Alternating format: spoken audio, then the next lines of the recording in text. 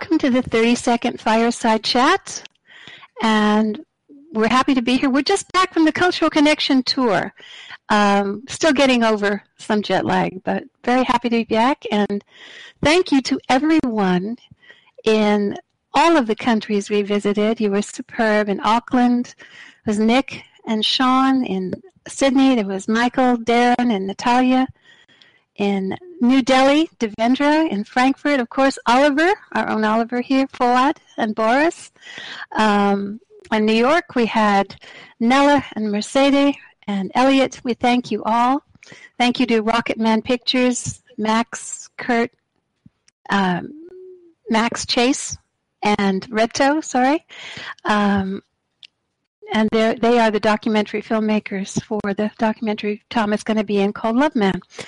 And we would like to extend our condolences to you and Pamela on the passing of the last surviving critter mentioned in the MBT trilogy, and that is Sir Maximus the Catamus.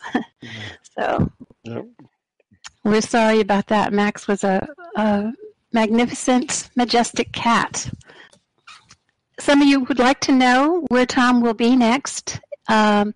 In June, Tom will be at the Applied Precognition Conference in Las Vegas, and that is on the 22nd of June to the 25th. Justin has done a wonderful promotion video, which you'll find on Tom's YouTube channel.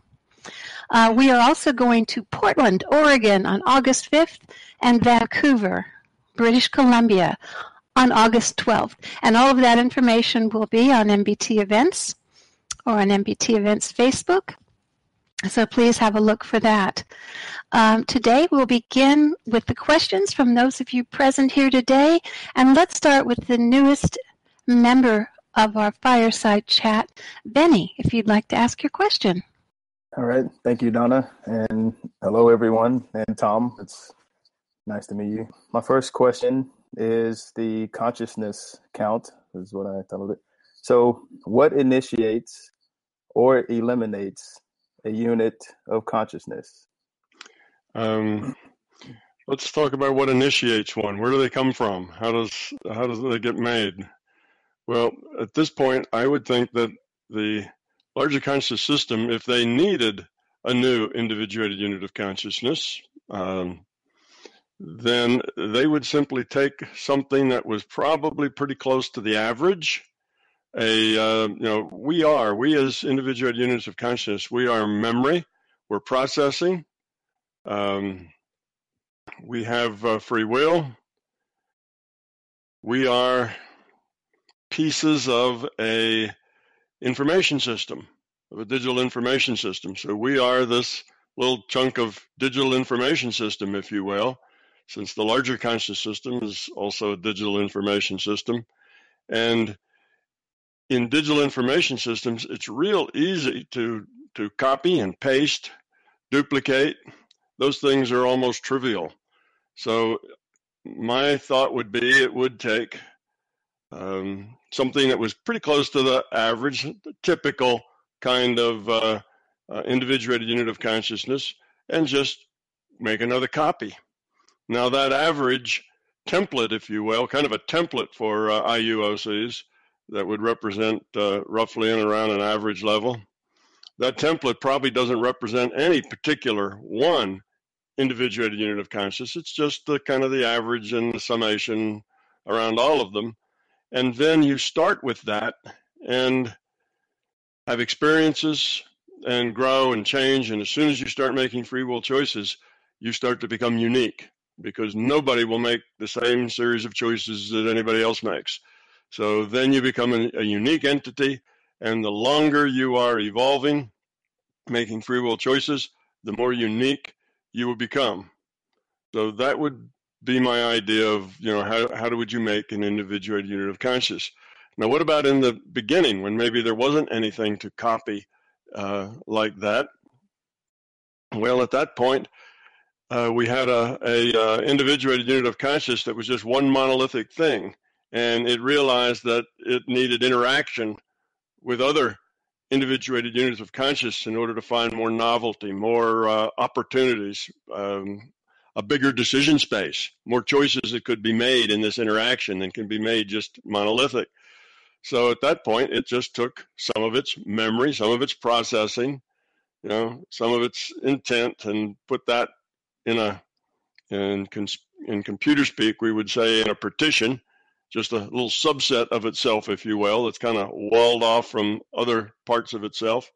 And then that was probably the first individuated unit of consciousness that was there besides the monolithic whole.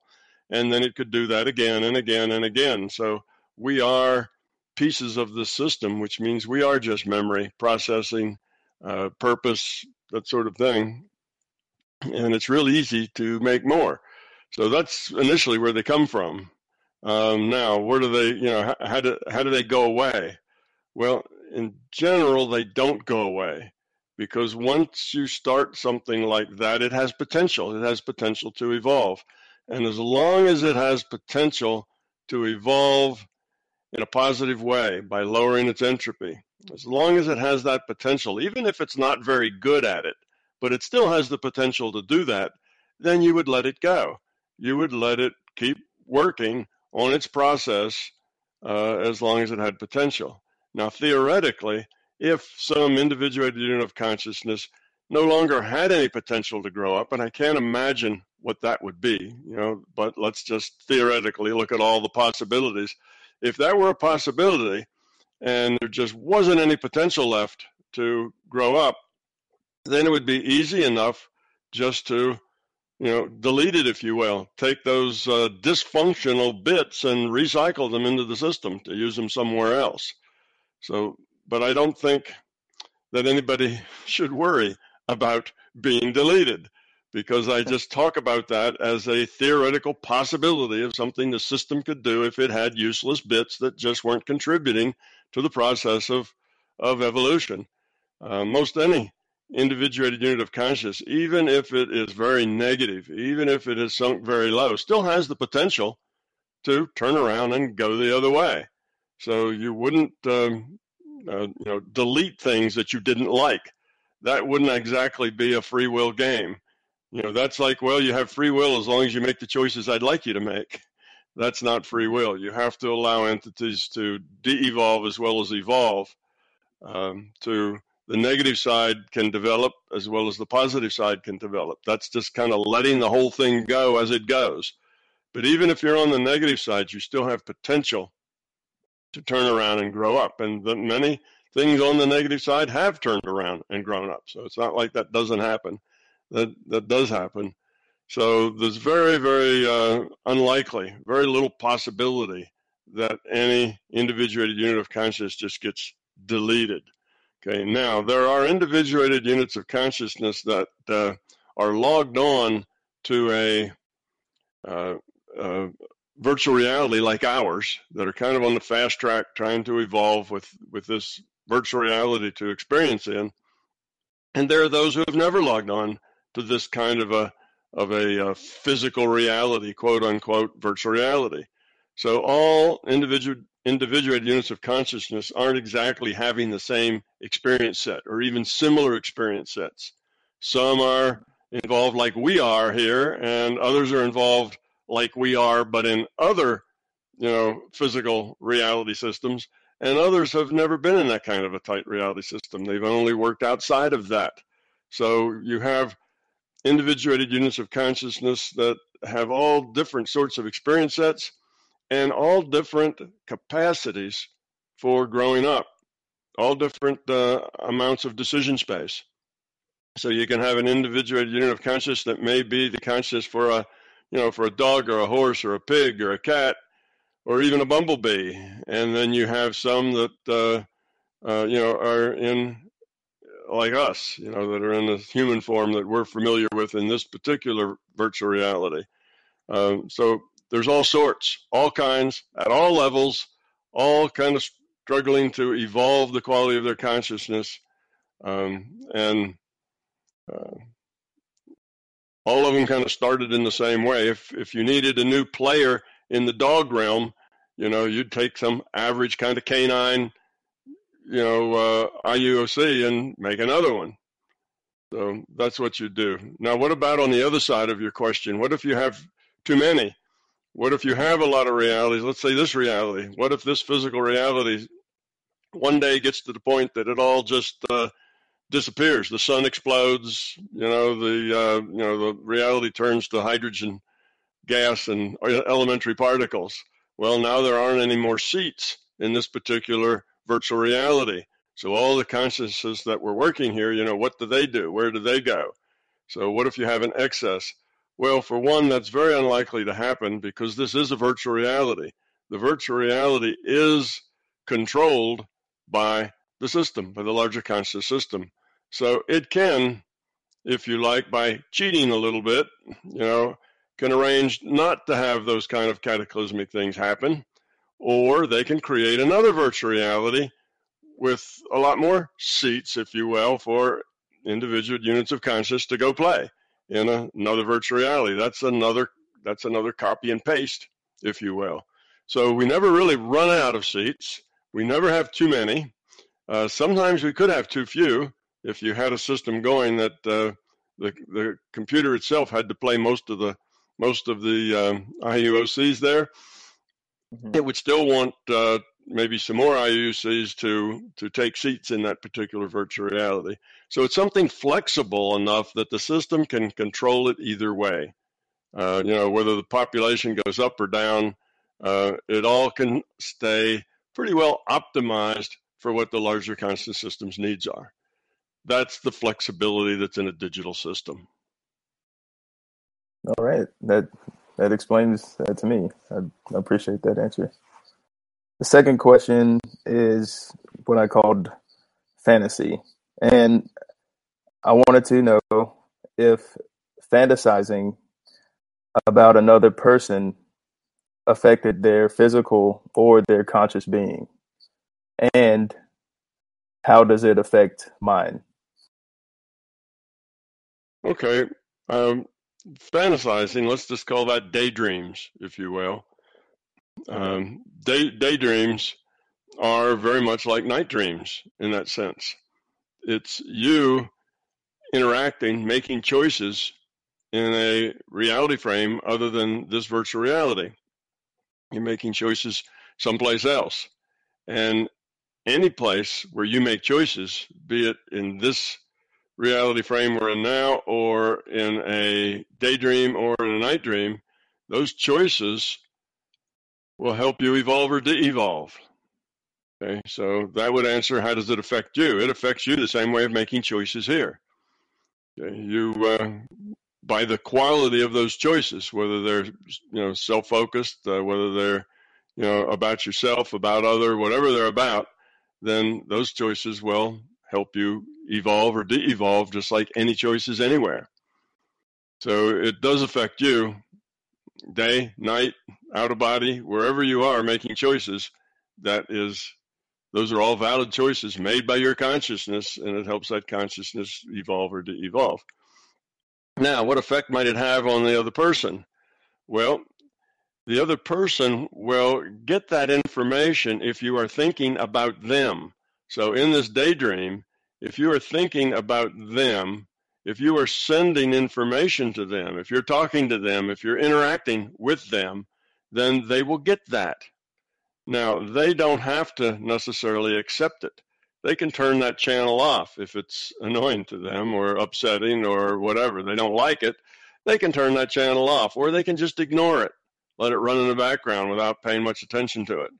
Or they can turn that channel on and actually indeed receive it in such a way that it's very very real to them at the time. Or they may just accept it as like their own intuition. They just get a feeling about it, but don't really get anything, from the intellect that they could work on. All of those are possibilities. Now, if they really are negative toward what you're sending toward them, they will probably just reject it, or they will ignore it, or it will make them feel uncomfortable, and they will be a little more distant and uncomfortable towards you because of that. So they will actually react some too. So the next time you actually see them in this physical quote unquote reality, they may be a little more standoffish or a little more close or a little more whatever because of the things that you sent to them. So yes, that does work all those ways. So, but there's nothing guaranteed that they wouldn't just shut it out or, connect to it. It depends. Now, let's say you want to talk to them in a way that is very helpful to them. It's about them. It's not about you. You want to talk to them in a way that you want to say things or give them information, and it's not at all about you and your needs, your wants, your desires. It's about trying to be helpful to them, not tell them what to do, not give them answers, just be helpful to them. Give them support, give them caring, give them love, maybe help them see other possibilities that they're missing, give them a hug, that sort of thing. Then it's pretty likely that they will receive that. See, there's no reason to shut that out. It's pretty likely they will receive that, open to it, and it will indeed make them feel better. Whether they get that intellectually or only at the intuitive level, they'll probably get it. Depends on the relationship that you have with them. So it's what happens and who listens and who hears what and who it affects has a lot to do with the intents and the attitudes of the people involved. So it's not a pat answer all the time. It isn't always the same. Okay. That makes sense. Thank you. And my last question, this one I called epic dozing. And I've recently had experiences of being pulled, as if I was being pulled on the moments just before falling asleep while in my bed. It was similar to my whole body yawning, almost like, and whenever I would give into the feeling, it almost produced a sensation of resistance. And whenever I tried to resist the feeling, it felt like I was also being pulled in, like the opposite of whatever I was trying to do. So I'm asking, have you ever experienced this? And if so, what the heck is it? Okay. There's a lot of similar experiences that people have, and this just fits into that same group. Sometimes people feel like their bodies are waving, are fluid, plastic, and the bodies are like flying, flapping up and down, like maybe a flag in a strong wind. That they're elastic, like a rubber band that's being stretched and flapped. Sometimes people hear noises. Sometimes people feel electric shocks. Sometimes they feel all of those things together. Sometimes they feel pulled or pushed or stretched, which sounds a little bit like what you're feeling. All of these are your physical systems, your avatar reacting to having all of its inputs shut off. You have an avatar, and your avatar is used to having little signals going on. It's part of the rule set. The rule set says if your avatar touches something, you feel it. You feel what gets touched. Or if the avatar, gets an ice cube dropped in its shirt, it feels cold. It feels things. So the avatar, according to the rule set, feels things. And when all of the data input, basically to the avatar, where you're not asking the avatar to do anything, you're giving it no directions whatsoever. You've kind of let go of your running of the avatar, if you will. That means your consciousness is turning inward. It's not outward into the avatar and into your physical environment. Well, that avatar doesn't have any input anymore. And when it doesn't have any input, sometimes it starts to manufacture input. It starts to create input, almost like a servo system that doesn't have a signal. That's kind of technical, I guess. If you're an electrical engineer, that would make a lot of sense. But a servo system is a thing that moves, like tries to get into a particular position.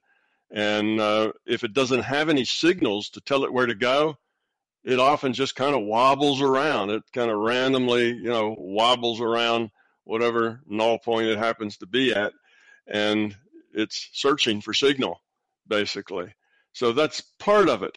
The other part of it is that you can take those feelings and use those as like a signpost for the fact that you are letting go of the physical environment. That's a good sign. If you had a grip of the physical environment, if you were processing that data from all your senses, you wouldn't be feeling those things. The reason you're feeling them is you're letting all that data go. You're no longer processing your sense data coming from your avatar, from your avatar's nervous system.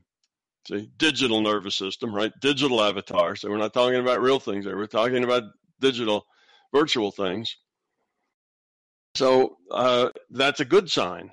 And if you look at it as a good sign, oh, that's good. I'm letting go. I'm no longer attached to the physical world, and just try to let it go however it goes. In other words, let it do whatever it does. You don't have to make it stop or make it get stronger, either one. Just let it be. And it may get more and more violent, more and more intrusive, just basically to test whether or not you can just ignore it and let it go. So I'd say ignore it. Be aware of it. Think of it positively. It means you've let go of your physical environment, which is what you're trying to do in that state, and just let it do whatever it does. And if it gets violent, if it starts to kind of get in your face, if you will, and get hard to ignore, well, just let it be. Kind of relax and let it do whatever it does. It can speed up, it can slow down and get more intense or less intense. But if you have a fear reaction to it, like, what is that? What's going on with my body? Something horrible happening to me. You know, what's that noise I'm hearing? Is my body going to be ripped to shreds in all this vibration? If you get into that sort of fear thing, then that means you're probably not ready, and you need to relax and let go of some more fear. Your fear is getting in the way of your process. So sometimes the system will use those feelings and make them very strong just to see whether or not your fear is going to grab hold and, you know, kind of take over. If it does, then you're really not quite ready, you know, to go much farther than that. So it's all of those things. A good omen, if you will, and just let it go. If it gets violent, then ride it like you're riding a bucking horse. You know, you just hang on and let it do whatever it does. It's not, you know, not in your control.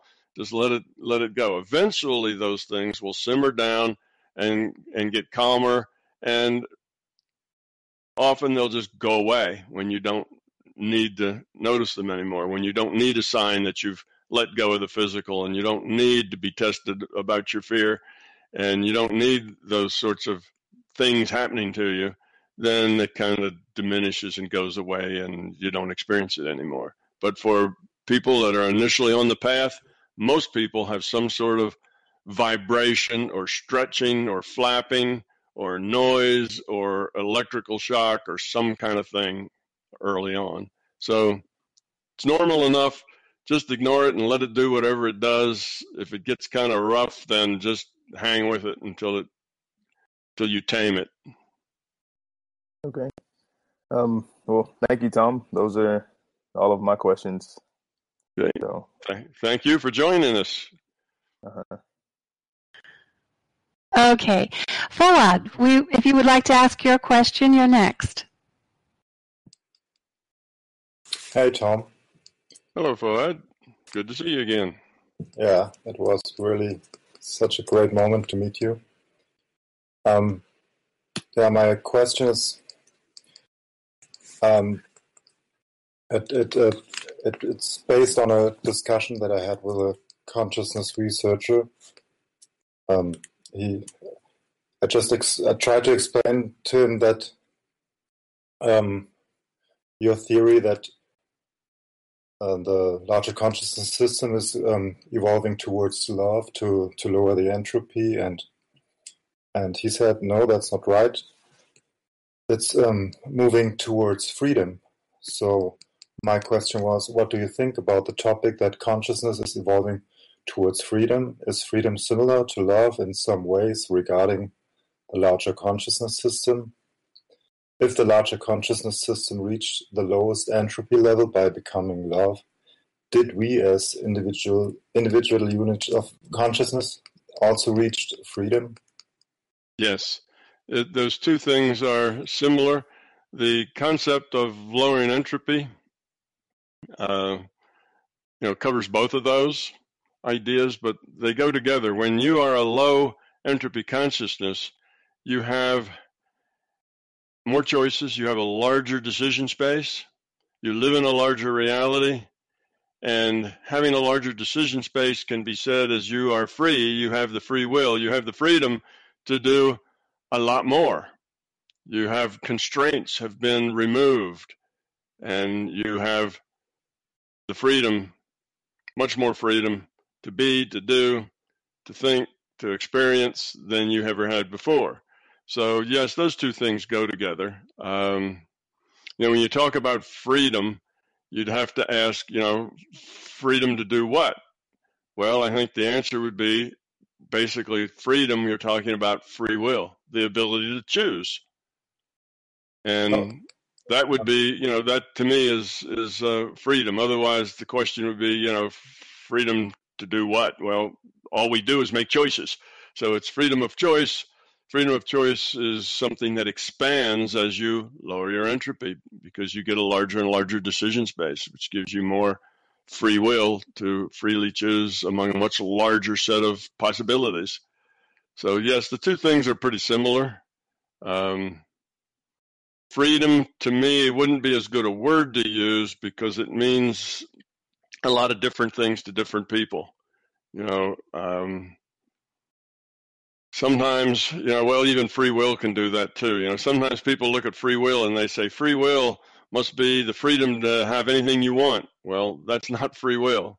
That's having a genie with unlimited wishes. That's different than free will. Free will is the ability to make choices amongst the available options that you have. That's all free will is.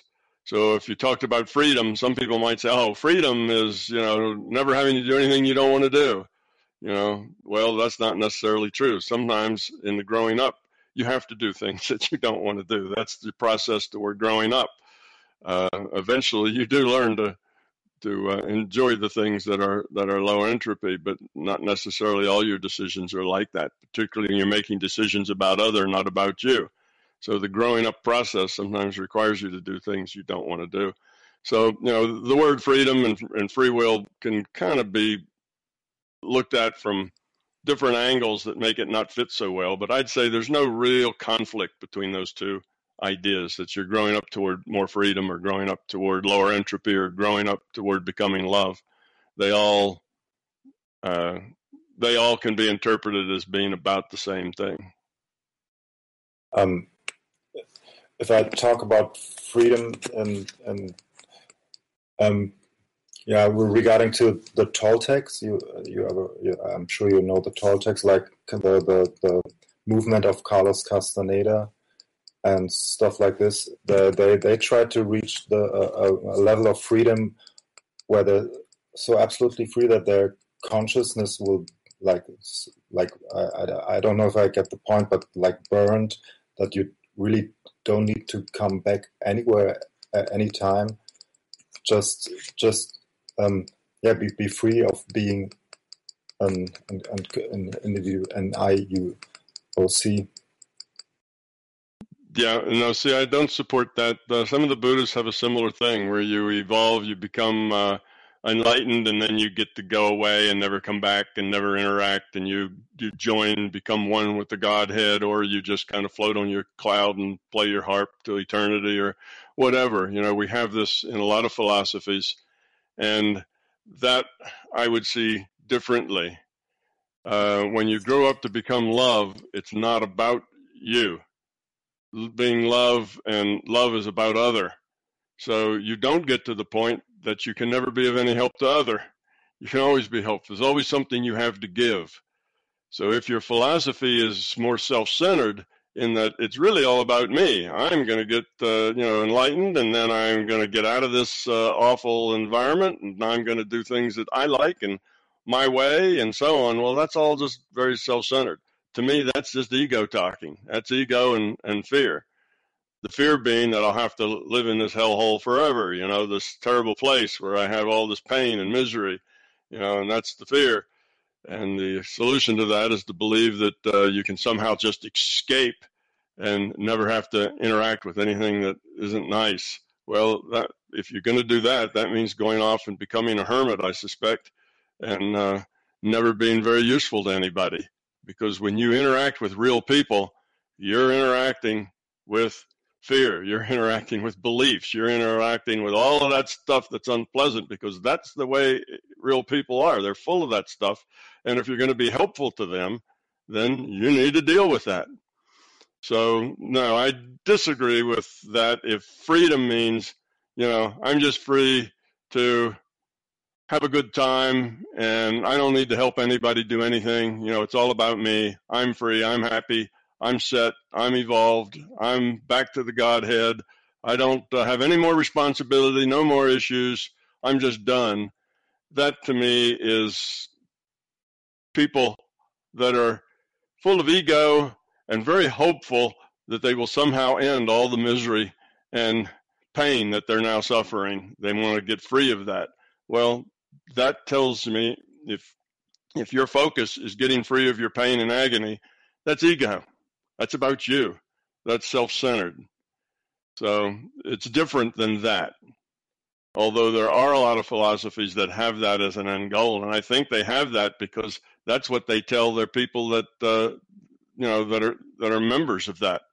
That's the come on, join us, do our thing. Eventually, you'll be free. You won't have to do anything that that is difficult anymore, and that helps the membership. Then gives them some encouragement. But the fact is, if you move toward love, even though you have to deal with helping people who are full of fear, it's a lovely thing to do. That doesn't make you unhappy. That isn't painful. That isn't a problem. That's a good thing. That gives you energy. That makes you feel good. You're contributing. You're being helpful. And that's what lights your light. That's what, makes you feel good and happy. So the very process of being helpful to others and being involved and being connected to the whole system and to what's going on and to other people's needs, that's what makes you happy. So you are happy. You are full of joy, you see, but it's not because you've dropped out, because you've gotten perfect and now dropped out. It's because you've become love and you've plugged in. You're very helpful. So there's just two different ways of looking at that. And the idea of just dropping out making you happy, dropping out will never make you happy. What makes you happy is contributing, being a part of the solution, giving, caring. That's what makes you happy. If what makes you happy is getting what you want, then you're not evolving, you're full of ego. So that's kind of my comment on that part. It's a common thing. I think almost all the major religions have a part to them where you get to escape. That's the whole point, is that you work on this and then you escape. And they don't really define what escape is, but somehow you get to escape. Well, that's the ego having a very big need to escape. That's the fear of having to continue with the misery and the pain and the heartache and the rest of it that's down here, because you have fear and ego and belief. So the way to deal with that fear, ego, and belief isn't to escape it, but to overcome it, to get rid of it. And then you're full of joy and happiness and peace and everything's good, but you're also engaged with other people. You haven't gotten out at all. You've just become more useful, more helpful. And that makes you happy. That gives you freedom. That you're doing exactly what you want to do. Oh, thanks. It's a long way for me, I guess. But I'm so happy that I met you, and to be a part of that MBT movement is just like being in a movie that's really beautiful. Thanks. You're welcome. All right, TJ, you're next with your question. Thank you. Sure. How you doing, everyone? How you doing? Good to cross paths again, Tom. Yeah, good to see you, TJ. So I listened to this lecture years ago, and then I listened to it a couple times again more recently about how our different cultures are almost like different operating systems that humans are using to interface with their environment and with each other. And the person talked about how traveling globally to all these different countries all the time made it apparent to him that he had to change his operating system quite frequently. And seeing how you just finished your world tour, I figure it would be kind of relevant to ask you my first question here.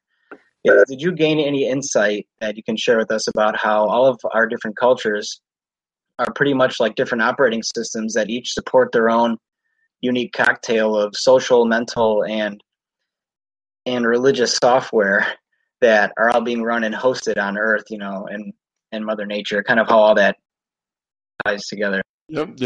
Of course, what you're talking about is the bigger picture that you gain with greater experience. So people who travel a lot, particularly if we go back 200 or 300 years when travel was very difficult and most people didn't travel very much because it was on a horse or on their feet. So people didn't get around too much, and getting on a boat was very expensive and a little risky.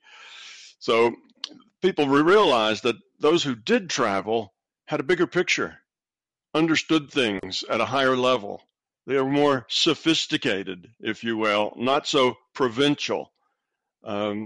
And that's true. The more experience you have, the broader experience you have, then the bigger picture you have, which helps you understand things in a much broader context. So that's all very good. So we should want diverse and wide experiences, a lot of different ways that people think and the way they do things. And you're also correct that everybody's culture is a different set of structures that allow them to interface with the reality that they find.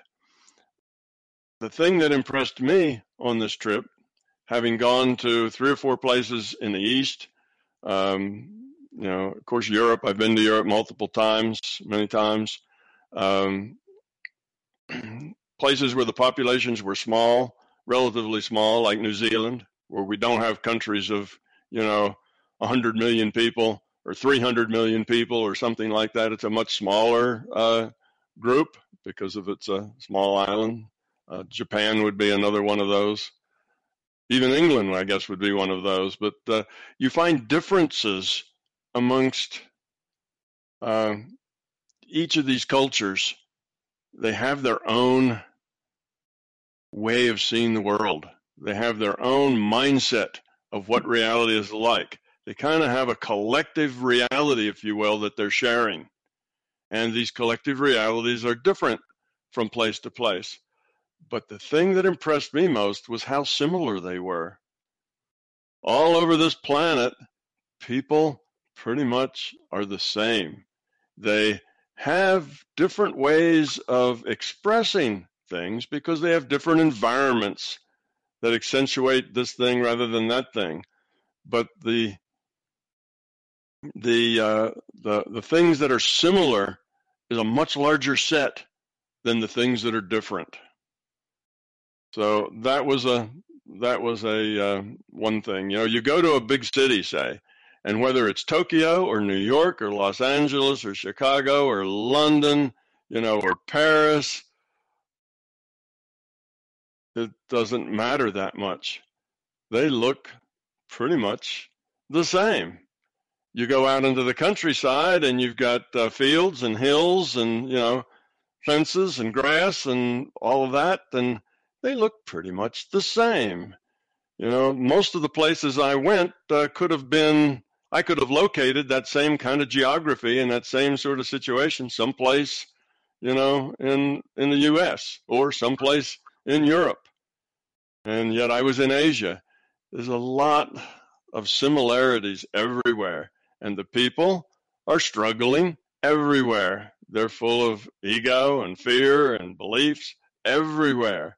They're trying very hard to grow up, particularly the people I meet when I'm on these tours, because those are the people that come to my workshops. The people who have no interest in growing up really don't have much interest in my workshops either. So the people I meet tend to be people who are on a path of growth and trying to understand and change themselves and become love. So I found that the similarities were much more stark and much more obvious than any differences. The differences were all more trivial. So yes, different cultures, different places, but it's the same game being played everywhere, and nobody's really particularly ahead or behind, in playing that game. They're all just playing it slightly differently with a different set of attitudes. But yeah, it was really nice to see the variety of the way people solve problems, like a traffic problem in Bali or in India is not at all solved like a traffic problem in Germany or in the United States. In Germany or in Europe in general, well, I should take that back, not in Europe in general, but in Germany at least, and in the U.S., we have rules about traffic. We have lights that go from red to green to orange, and everybody obeys them, and we have stop signs, and we have lanes that are marked out, and lanes with yellow lines you don't cross, and white lines that are dotted that you do, et cetera, et cetera. In India, in New Delhi, it's not like that. It's a free-for-all. You can have 5 highways all come to a point at the same place in a road, and there are no lights, there's no stop signs, there's no yields, there's nothing. Everybody just tries to get from where they are to where they want to go as best they can, jumping into little spaces that are maybe 10 or 15 cubic feet at a time. And as a little hole opens up near you, you jump in it and wait for the next little hole to open up near you, and so on. And it all works. It all works. They all get through. Everything does fine. There aren't any accidents for the most part, and the whole thing flows. Now, which way is more efficient? I don't know. Some ways I think the free-for-all is actually more efficient. In other ways, I think the regulation has value too. But I found those kinds of things interesting, which were just kind of cultural attitudes toward rules. Some places there's the culture's full of rules. There's a rule for everything. Other places, very, very few rules. Everybody just kind of gets along and looks out for each other, and they kind of share the road in a very haphazard way, not an orderly way. So yeah, very fascinating that you have those kinds of things going on, but that has more to do with the kind of the way those individuals see reality, the order, what should we call it? The top-down ordering of things. The what do we call that? Centralized order. The central command ideas aren't natural. They're more of a bottoms-up people. You don't have a central command that orders your life and tells you what to do and when to do it. Everybody just does whatever they want, and they try to get along with each other as best they can.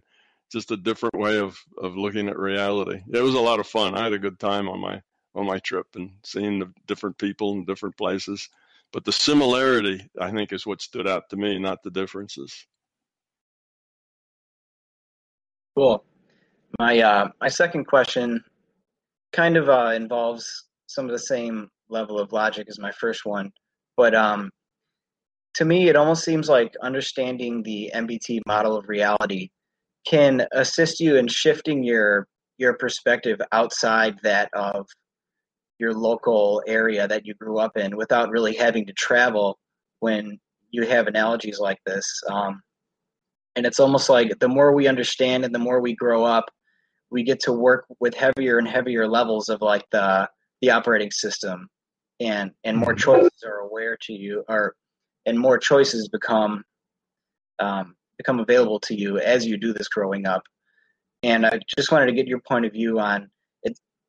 Is that the best thing that we can do to upgrade ourselves all the time, is just be working on these little day in, day out tasks of growing up? Yes, that's the way it happens. One little step at a time. Every once in a while, you'll get a big aha moment and take a big step all at once, where it's a rather dramatic change in the way you see the world, but that's pretty rare for most people. Mostly it's just thousands and thousands of little steps all along the way that all add up to growth. And you don't see it as you're in it and doing it. You don't notice day to day that you're growing up in it. It seems like you always are the same. But if you look back, you see, if you look back, who was I a decade ago? You know, what did I think? How did I feel? What was my sense of the world? You know, how big a picture did I have a decade ago? And most of the people here, if they think that, they'll think, hey, they've come a pretty long way in a decade. They're very different than they were 10 years ago. They see things very differently, you see, but they didn't notice it as they were growing up. But you can notice it looking back. That's because it's thousands and thousands of little changes, that none of which are big aha moments. That's typically the way it is, yes. And as you grow up, your reality gets bigger. As it gets bigger, your decision space gets bigger. And instead of seeing things provincially, you see things at a, I guess what's called a more sophisticated or a more big picture level. And that is a good thing. That makes you, you appreciate diversity more. It's not that my way is the right way. You see, there's lots of ways that are the right way. The right way is the thing that helps you evolve, whatever that is. It's a slow process, but if you have an intent to grow up, you will make that progress. That intent will carry you forward. Thanks, Tom. All right, sorry for that pause there. The next question comes from Mike Panilla, and he's not here today, so I'll read the question for him. Tom, your background is in science, which we all know comes with its own dogmas, especially when famous or influential names have careers on the line. At this level, the science can seem to be religious, and the open mind seems to be more of a mind trapped in belief. As you began to become more confidently aware of my big toe, my guess is that you may have had some sort of internal friction or conflict in presenting your ideas to the world openly. Can you share with us a little about that process, if indeed it happened, and how you dealt with and overcame it? Finally, at what point did you make the decision to go for it and give the world my big toe? Okay, Donna seems to have frozen, but I think at least she did in my feed anyway. But I can go ahead and answer the question. I think she was about done. I didn't really have a problem with being, outside of mainstream science. I've never really felt like I've been inside of mainstream anything as far back as I can remember. I suspect even as a 3 or 4 year old, I probably was out in the margin as far as my view of the world. Stayed that way ever since. I pretty much just went to wherever my research or my experimentation took me. And as I saw things that were kind of outside of what science would like when I first realized that meditation state could help me write better code, could help debug code, I didn't feel like I was somehow crossing some big magical boundary that was going into, la-la land. It was there. It was real. I saw it happening. It worked. And as far as I was concerned after that, it was something to study. It was something to learn about. And if other people didn't have that experience, well, they'd have to work on their own experience. That's the way life works. You have to work out of what you get. Before I had that experience, I wasn't aware of a whole lot other reality being out there either. And then when I did have that experience, I was aware of it. I didn't particularly feel the need to convince other people or not. I just wanted to understand it. So I never really came to a point, Mike, where I felt conflicted between being a scientist and studying consciousness. I was doing two things that at the time did not meet. They didn't have any connection to them. They were like separate things, but they were all part of my experience in this reality. And I knew that they all should meet someplace. They should all be connected because I was one thing. I was experiencing them all. So there's some connection there. There was some understanding that could bridge that gap. There had to be. Otherwise, how could I be experiencing both sets, the scientific set and the consciousness set? So I just wanted to find out what that bridge was. So I never really had a problem with science. And then as I was writing down my big toe, I really didn't have a problem with what other scientists thought of it, if any other scientists read it or not. You know, it was my truth, my experience, what seemed to make sense to me, and I put it out there in case it would be useful to anybody else. And if it was, it was, and if it wasn't, it wasn't, and either way, that was okay with me. So that's kind of how I felt about it. I've never had a conflict with being a scientist and being a conscious researcher, or with being a scientist and being a mystic, if you want to put it that way, with going out of body and getting data from non-physical databases and the rest of that. It's just, I convince myself that it's real by my own experiments. And after that, I'm good with it. I can discuss that with anybody, at any time in any way. And if I think they're actually listening and getting something out of it, I'd continue that discussion. If I think they're not, then I keep my mouth shut. So it's that kind of a attitude that I've had. It's never been a conflict. It's, I don't put a lot of things in at the 1 or 0 of probability. There's not a lot that I say is impossible and, will never happen and never exist. And there's not a lot that I say I'm absolutely perfectly, this is the truth. I don't do that with much of anything. Everything is always tentative. It's always the best understanding, the best picture, the best model that I have at the present time based on my experience up to the present time. So I don't really have anything to defend either. It just is what it is. So if you don't have anything to defend, then you don't get defensive. So it's not a belief. You see, once you get into beliefs, now you have something to defend. But if it's not a belief, then there's no defense necessary. So I never had that problem, never had that struggle, and still don't. So it is what it is, and I'm good with it. However other people take it, that's not my problem. That's their decision to make. And however they make that decision doesn't say anything about me. It says something about them. Okay, since we lost Donna, I'm not sure when she will be back. We've just found out that Christian actually has a question which he hasn't posted. So Christian, just go ahead with your question. Okay, Tom. My question is about the operation manual for avatars. So for every new device, I've also got an operation manual, and they're usually safety instructions to prevent any damage or harm. So when we log on to a new avatar, was there also operation manual for PMR Live attached? Wouldn't it be useful to have such a manual? Also, I have to admit, my manuals usually get dust on the shelf, but sometimes in very special questions, I will consult it. Or do we have to create our own manual? Maybe your big toe is a sort of manual. And if there is a manual, so if so, where is it?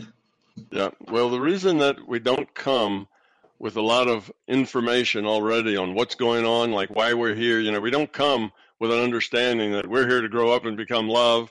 We have to figure that out. We don't come with an understanding that this is a virtual reality. We have to figure that out. We don't have an operator's manual for one reason, for one main reason, and that is that if we did, that would be intellectual. That would be an intellectual process. All right, you would have an intellectual idea of where you were going and what you were doing. But that's not where growth comes from. Growth doesn't come from an intellectual process. Growth comes out of the being level. Growing up means changing yourself at the being level, not intellectually understanding, what's going on. You have to be differently, not understand more. There's a difference there. And once you get into the intellect, once you have an intellectual process, like you would in reading a user's manual, the intellect is where all that ego and belief is. So that process now starts getting corrupted, starts getting interpreted in terms of that belief and in terms of that ego. So, okay, you read the manual, but you interpret the manual, and that manual will be interpreted in terms of your beliefs, in terms of your ego, in terms of your fear. And what that does is, it's not helpful to you. It's not really all that helpful to give you intellectual information that then filters through your egos and belief. That's why a lot of people have problems communicating with their guides, if you will. Well, let's just say with the larger consciousness system. They have difficulty creating an interface with the larger consciousness system because what they're looking for is conversation. What they're looking for is a sentence, is data coming to them that they can process with their intellect because that's what they're used to. And the system doesn't want to talk to them that way. The system doesn't want to engage their intellect. The system wants them to change who they are at the being level, and interacting with, and connecting to their intellect generally doesn't accomplish that. In fact, it often does just the opposite. They start to create new beliefs. Their ego starts to puff up on their new connection to the bigger picture. They have beliefs now about exactly, what's going on and who they're talking to. And, that was the angel Gabriel, and he is, part of the 7th level of the 32nd, precinct of such and such. And they start building all this stuff about, their non-physical experience and so on. And it just isn't helpful in the long run. All that stuff is in the intellect. It has nothing to do with changing who you are at the being level. So the system doesn't want to talk to you. It wants to deal with you at the intuitive level. And most people don't want to deal at the intuitive level because they're not aware of it. They don't trust it. It's not reliable. They want a conversation. And that's a stalemate for a lot of people trying to connect to the larger consciousness system. They want it to go through the intellect because that's how they define their reality, is through their intellect. And the system doesn't want to get mired down in all that belief and ego that's in the intellect. Doesn't want whatever it wants to say to be filtered through all that belief and ego. So that's the same reason we don't have a user's manual. That's why when we come here as a free will awareness unit, we just come with the quality of the IUOC that we are. Just the quality, none of the intellectual stuff. We have to figure that out on our own. But you see, it's not the figuring it out that's the big deal. You can figure out a lot of things. You can read my book and 100 other books and get some sense of how the larger reality works. But if it's all in your intellect, it doesn't do you any good. You feel very learned and you feel like, I've got a good understanding and I have a big perspective on how everything works, but it's not really all that helpful, you see. So figuring it out isn't really the point. The point is growing up. Now, figuring it out can help you grow up if it focuses you on changing yourself at the being level. But if figuring it out doesn't focus you on changing yourself at the being level, then it's just not helpful. Matter of fact, it gets in the way because it helps you form new things, new clogs of ego and new belief systems. All you have to do is kind of explore around the New Age community, and you'll find a huge number of belief systems that have to do with the larger reality. And none of them are particularly useful in the sense that they don't help you grow up. They help you understand intellectually, but they're all have been filtered through the ego and the beliefs of the people that that do them. So that's why you don't get a user's manual, because it would be an intellectual plus up. It'd be an intellectual thing that you'd have that really isn't going to be very helpful in doing what you have to do, and is most likely just to get in the way of what it is you have to do. That's why in your dream reality, you only interact in a dream reality from your being level. You see, you don't have your intellect engaged in a dream reality. If you do, it's called a lucid dream. Now your intellect's engaged in the lucid dream. You get rid of that intellect, it's just a regular dream. And in a regular dream, all the choices you make are you. They're right out of your being level. That's the way you really are. That stuff you do in your dreams, that's what you do, from the core of you. And that's why that dream reality is so useful, because it's real. It is the real you. You're not, there's no way for you to game the system. It's not a matter of, now, okay, which answer is the right answer? This would be a better answer, so I'll do that. You see, that's gaming the system. That's not being a way. That's trying to figure out which way should I act like I am. You see, that's different than being. So that's why the system isn't really big on giving you intellectual information, because it doesn't help. Okay, thank you, Tom. Very clear. I have a second question about creativity in selecting options.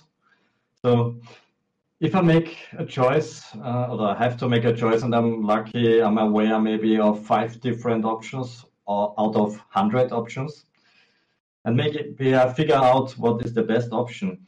Is it possible that I could come up with option number 101, which turns out is even better, and the LCS haven't thought about that option? So I know that I'm very predictable. Could I come up with something completely new, something which even surprised the LCS and which hasn't been even calculated in the probable future database yet? Could I add something completely new? Well, new for you.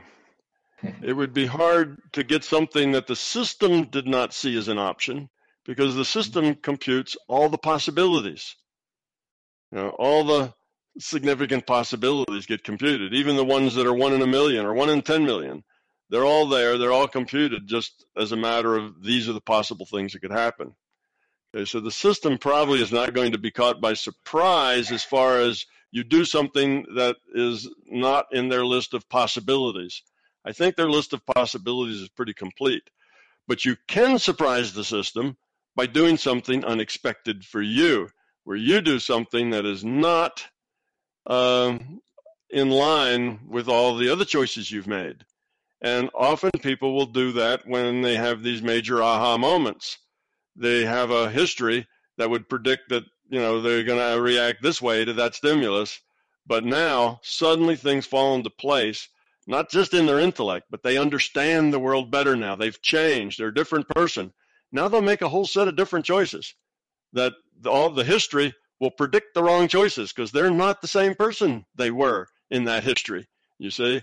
So now you almost have to start over with a new history of that person, because they're a different person. And that does happen all the time with people. As they grow up and as they change, they don't make the same choices they used to. And for a while, right after that, it's a little hard to predict, because often when we grow up, it's not just a sudden, square wave kind of function. Like now you were here, now you're there, and you just always stay there once you go there. Often what happens is we get a bigger picture, so we change in a way we see things, and then we kind of drift back to the way it was.